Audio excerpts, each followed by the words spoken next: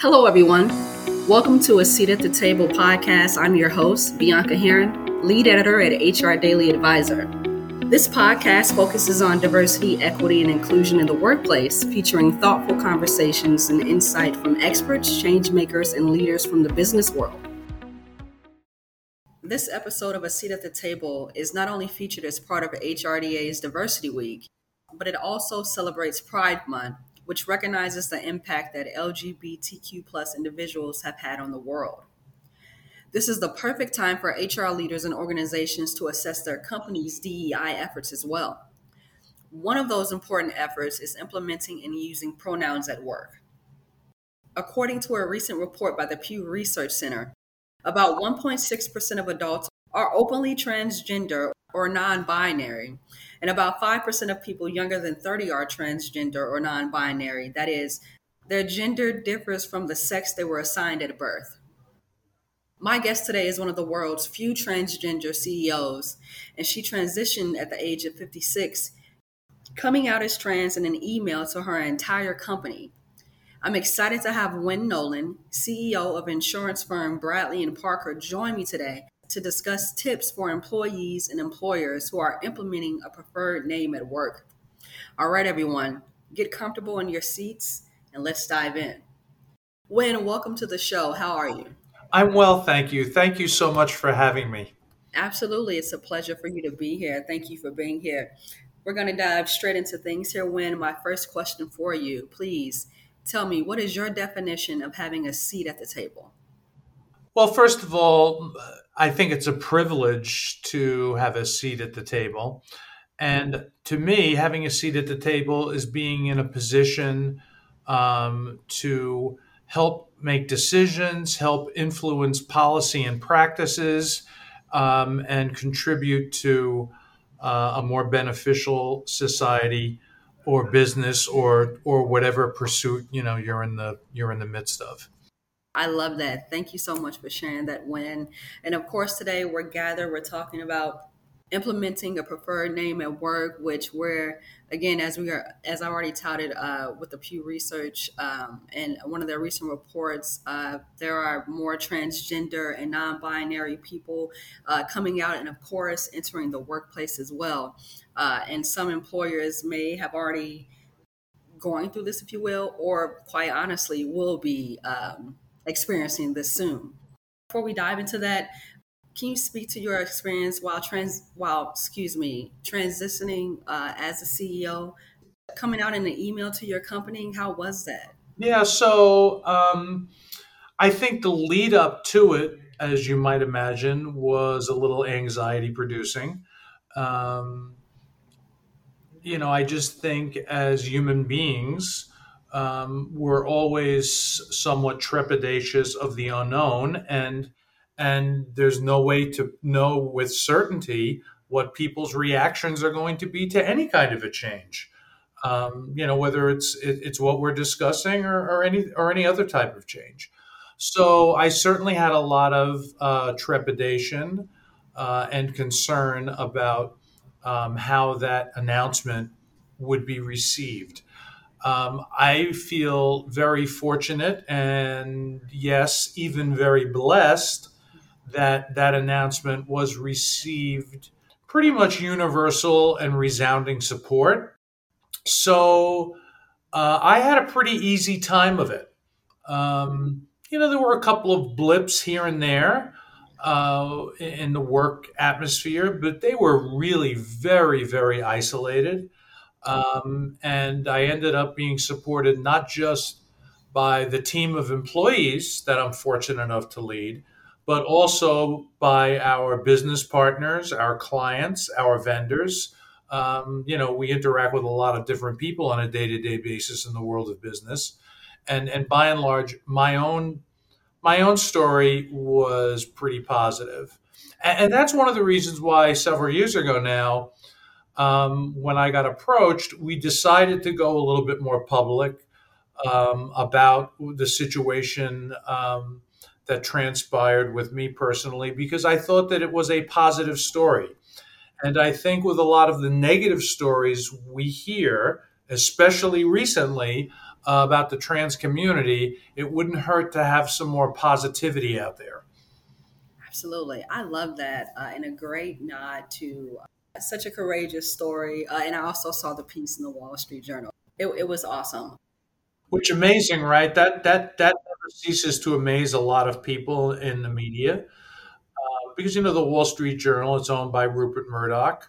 It's a very conservative publication, and very candidly, in the past, before that piece about me a couple of years ago, they were not very trans friendly, and that was obviously a very for anybody who's been able to read it, it was a very very positive piece. Um, and also interestingly enough, you just never know where the allies are going to come from. Um, I was also interviewed on Fox News. So, Fox News and Fox Business, they're known to be the most conservative of conservative outlets. And that was also very positive coverage on myself and our company, Hmm. very respectfully done. And yet, some of what we would hope to be our allies were not interested in the story at all. They kind of let us know, well, if there had been more conflict, maybe we would have been more interested in it. So it's odd where you find your allies, right? So most people here in the New York metro area would have thought, oh, well, the New York Times will give you a sympathetic story about something like that. Stay away from the Wall Street Journal. Or MSNBC or CNN would be a good venue for you to be on. Stay away from Fox News. And it turned out that the opposite was true. No, I was going to say that's I would assume a pleasant surprise. You think that your allies are going to be a certain group of people or people in general, and then it turns out to be the person or the people who you thought may not be so friendly or receiving. That has to be a nice thing. It was very heartening, and this is a little astray of our topic, but I don't think so in a lot of respects. We're in a place now in this country, unfortunately, at least in my way of thinking, Hmm. that we really are a divided nation, right? And you have two narratives coming out, one on the left and one on the right. And what I find is very unsettling is that, to me, the narrative seems to be driven by the extremists in both of those positions. And most people in America are not extremists. Most people in America live in the middle, and their voices end up not being heard because the narrative gets driven by these two extremists. And that's whether you're talking about trans issues or defunding the police issues that were so crazy a couple of years ago. Because when you talk to the people in the middle who this stuff is supposed to be about, they have a very different opinion Yeah. than the two extremes. They're usually someplace in the middle. So I think it's unfortunate that those voices get drowned out. And I think one thing. Those of us who do occupy kind of the middle space is we have to work a little bit harder though at making our voices heard, because I think most people that are kind of compromise, they compromise on things and they don't have an extreme position one way or another. They kind of just sit back and let things happen, and that's a mistake, because when that happens, then the extremists on both sides drive the results, and you kind of just get left hanging. Absolutely. Absolutely. Beautifully said. Thank you for that.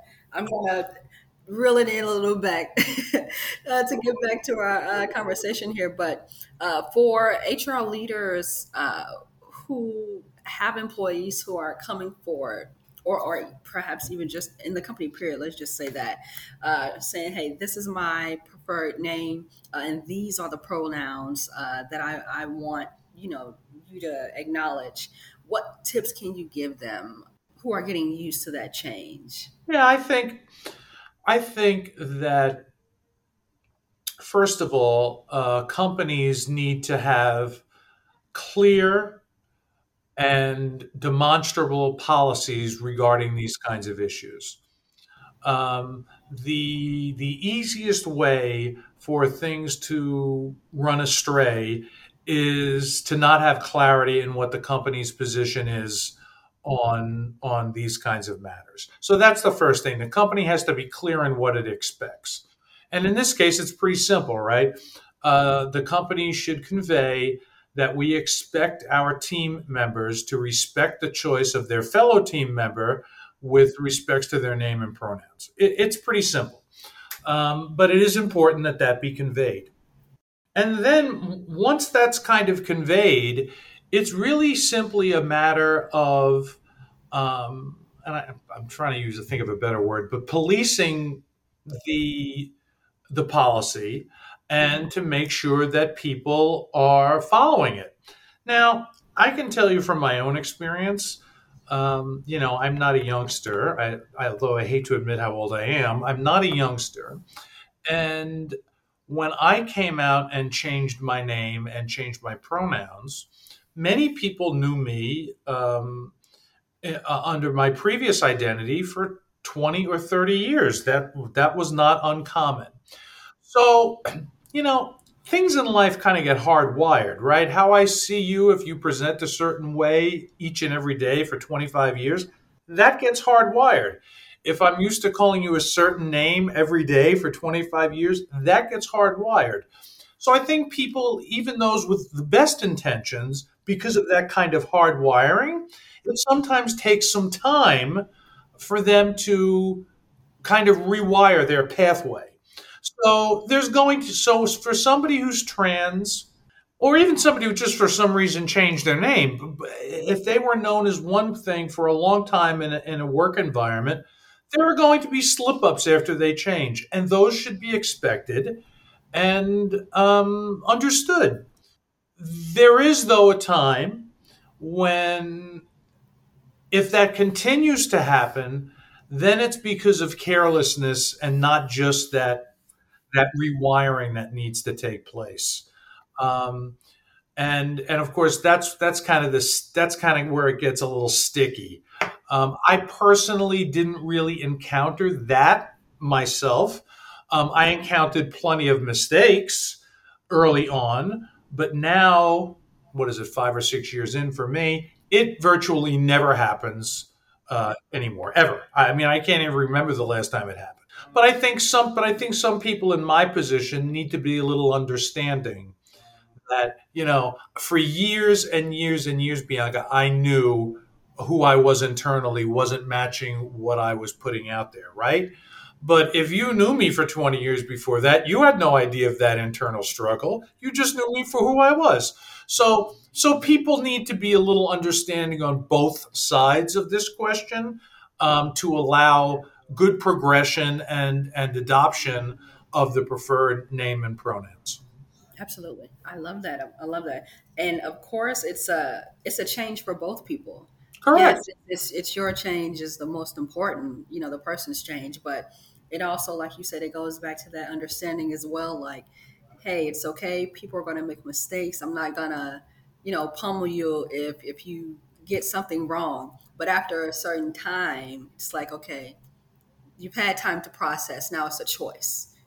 Right. And it's funny, it's really hard to quantify, but I can tell you that from myself personally, and I know other people I've spoken to, you get to the point where you can kind of tell when it's just a slip up and when somebody's trying to make some kind of a statement. You can just get, there's just a vibe you get, and. Yeah, absolutely. And then that goes back to what you said about policing that policy and making sure people follow it. Right. And that's management's job, and that's HR's job. If someone makes a mistake, fine. If somebody continuously makes a mistake, and the person who's being misgendered or misnamed, that's not the right word, but you know what I mean, goes to HR and says, okay, listen, it's been 6 months. This person is constantly doing this. It's getting embarrassing.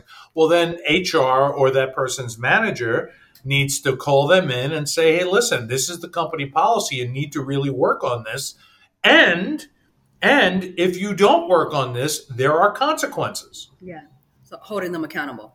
Right. I mean, if you have certain tasks you are supposed to do in your job and you don't do them, well, you're likely to get called in by your boss, and your boss is likely to say, "Hey, listen, we like you, but you have some tasks here that you're having a problem with. We need to get you on a path so that this doesn't happen." Okay. Well, if it continues to not happen, usually that person doesn't have a job anymore. You know, in corporate America, there are consequences if you don't do what is expected of you. Um, it's just that sometimes things like this, even though they should be raised to that level of consequence, are not. And that's the part that needs to be changed where it isn't happening. Absolutely. Absolutely. I love that. And this is a great segue to my next question here and ties in beautifully, I think, because of course that and correct me if I'm wrong, but when that happens, let's keep going with the example you gave. 6 months down the line, someone has come out as trans or non-binary. This is my preferred name. These are my preferred pronouns, and this person continues to, not acknowledge them or be rude about it. The person who has come out and saying this, they still have to be comfortable to want to use, these pronouns and names. Some people may revert back to just fit in again, if you will, for example, So, what advice do you have for company leaders to ensure their employees feel comfortable expressing and using their preferred names? Well, that goes back to having a clear and defined policy on these things, and not only just having those policies, but making sure that employees and team members know that you're serious about these policies and that they're not just window dressing. Um, and and that's something we see a lot of today. Fortunately, I think it's starting to get a little better, but companies and business leaders will make statements, put out policy memos, amend employee handbooks to include some of these things that we're talking about, because it's politically correct to do so. So they'll put those things in writing someplace somehow, but yet they really don't practice them. In this kind of a situation, as well as so many others in business, it really isn't just what you say; it's how you behave, and it's how the company acts. Do team members see leadership making sure that they do the right thing? That whole I think that whole adoption runs downhill from the top. If you don't see the leadership doing it, the rank and file probably aren't going to do it either. Absolutely. And you just answered my next question I was going to ask you. What should employees expect from their leaders and peers as they make that change? And it's about how they behave and act in that coming from the top down. Correct. Correct. Is there anything that you like to talk about or highlight that we have not talked about on this important topic? Well, the only thing I would like to say is that, I come to this from a few different angles, right? So, first of all, I'm the CEO of a significantly large financial service company here in the New York metro area. So, like, other business leaders, I'm charged with, making a profit for our company, giving our employees, to me, this is an important thing, giving our employees a good place to work, a safe place to work, enable them to succeed at their jobs. But at the same time, I'm involved in those things. I also happen to be a subject of some of these issues that we're talking about.